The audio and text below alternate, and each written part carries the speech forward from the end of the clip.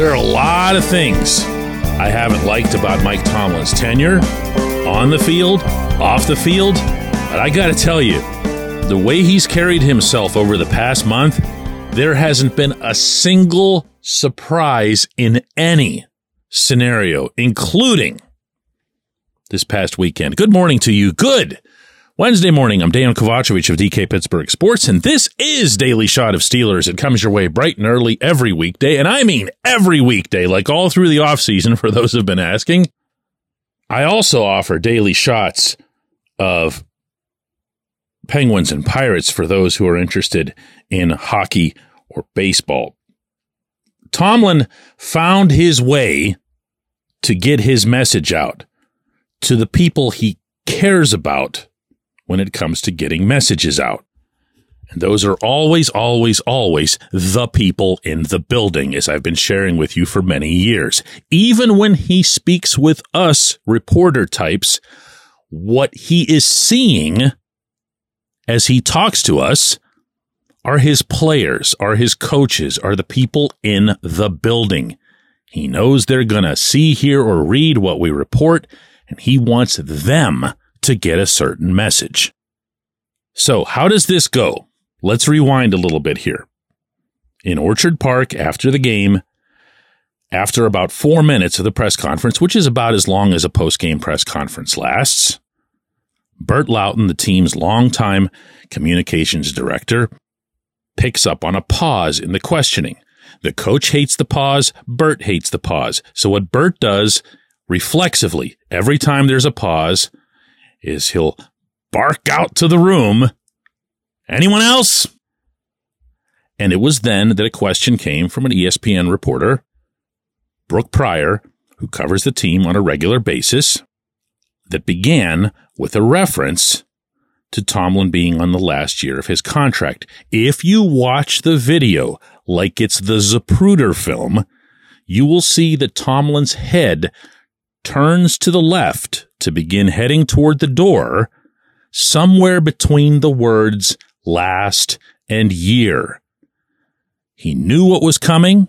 He didn't think it was going to be a question about the secondary being banged up. So my educated guess here, on having been around these two gentlemen for a long time, is that Tomlin and Loughton had an understanding. If this comes up, I'm going to walk out of here, which he did. I'm not here to talk about other reporters' questions or anything like that. I ask what I want. They ask what they want. Speaking only for myself, I save the broader picture stuff for Tomlin's session that comes later in the week, because I know he's not going to answer those immediately after a game. He's never done it, and he wasn't about to do it here. So Tomlin walks out, and the video, it goes viral the way you would expect. The funny thing is, there's not a soul in that environment who was surprised by it, because he's done it many times. It might not be after a game, although I'm pretty sure there have been a couple of those. It can be after a practice. It can be after a training camp session. He just hears something that he doesn't like and he walks away. A few years ago, I wanted to ask Tomlin a question one-on-one. I didn't want any other reporters to have his answer after a practice. So I asked Bert, "Hey, Bert, can I get the coach one-on-one?" And he kind of makes this face because the coach doesn't like to do one-on-ones. Bert says, "I'll see what I can do." Practice ends. Coach comes marching my way. We're both standing out there in the grass, no one else around us. And I begin to ask this question about Hines Ward's usage in his final season, when you might remember he wasn't getting the football at all, and it was pretty clear he was done. Tomlin wanted nothing to do with this. He takes one sideways step to his right and walks right past me without saying a word. And just as he's about to enter the facility, he yells out, "I tried, Bert! I tried!" That was it. That was the end of it. Bert and I had a good laugh out in the grass, and I went back to write my column without a quote. That was it. This happens all the time. We, reporters, including me, aren't a thing for him. And again, speaking only for myself, I really don't care. I have to do the same job either way. So yesterday, with his players in that building, one more time, one final time, really.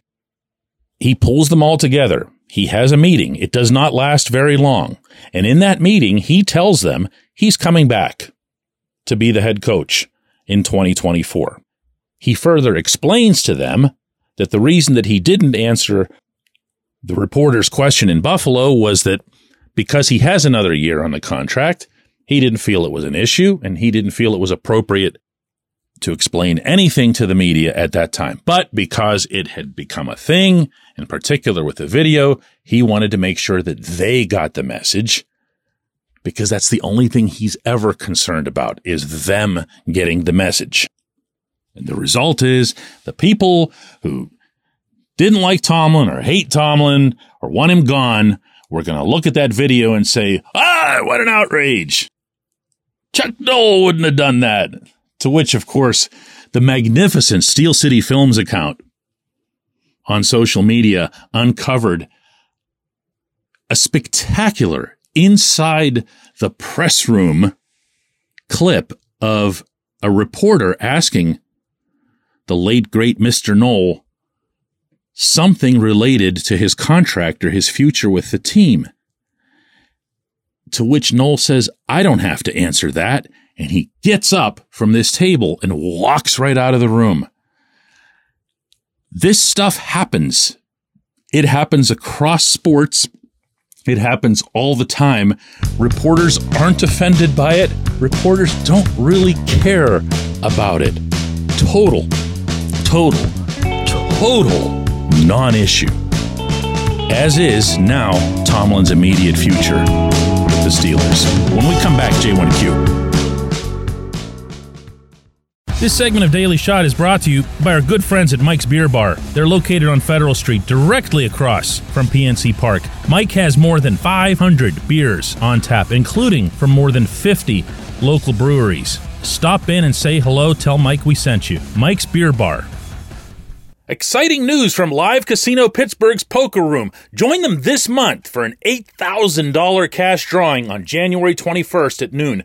Don't miss the Westmoreland 300 Multi-Flight Poker Tournament starting January 23rd with a $25,000 guarantee prize pool. Seize your chance in the daily high hand hustle promotion. The first 10 high hands win up to $200 with a second round from 6 to 10 p.m.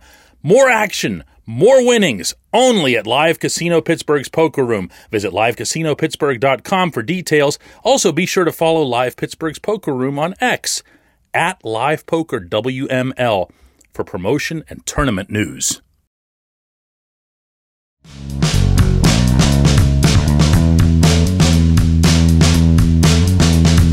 Today's J1Q comes from Chris, who says, DK, does Terrell Austin get a pass as the defensive coordinator because of true attrition? Or does Pat Meyer get a pass because Dan Moore went 180 to the bad and Mason Cole was lousy in positions that were supposed to be upgrades? Chris, I'm going to seize upon what you're asking here and then kind of maybe a little bit dovetail it with what was there in the opening segment, which is that A, the head coach is coming back. B, major change is needed. And C, if it isn't the first one, it's got to be the second. I don't believe, I'm going to take this first from an opinion standpoint, that anyone in that realm should be safe. I don't believe that there is an assistant coach in the Steelers environment who should be safe. Not the coordinators, not the assistants, not their assistants, not anybody. The stuff that happened over the 2023 season can't happen again. And if that takes, as I've been saying for a while now on this program, Art Rooney to have a meeting with Tomlin where he lays out how it's going to be, and this is what I need from this position, and this is what I need from that position, and this is the level of discipline that we need after communicating with these players and those players, whatever it was that Najee Harris said, whatever it was that TJ Watt appeared to echo yesterday.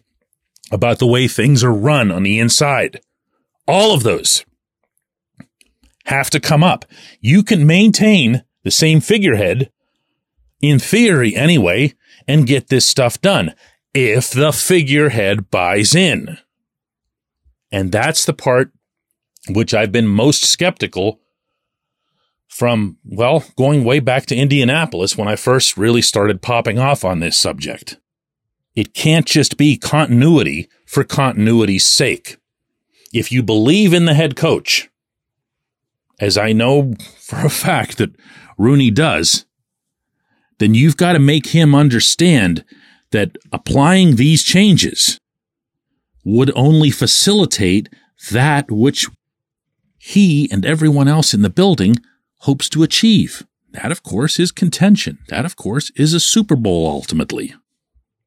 That's why I've focused way more on Rooney than on Tomlin in this context, because he's the only one that can do this. And now that we know, and I mean know, that Tomlin's coming back, the wheels got to start spinning in the owner's head. He's got to be meeting with people, lots of people. He's got to be uncovering his own information. That's something that I've learned in the past about team ownerships in general when they're undergoing meaningful, relevant, not just for show, change, is that they have to do their own work. They don't just bring Tomlin into the office and say, "Hey, Mike, why did this happen?" They have to already know that answer.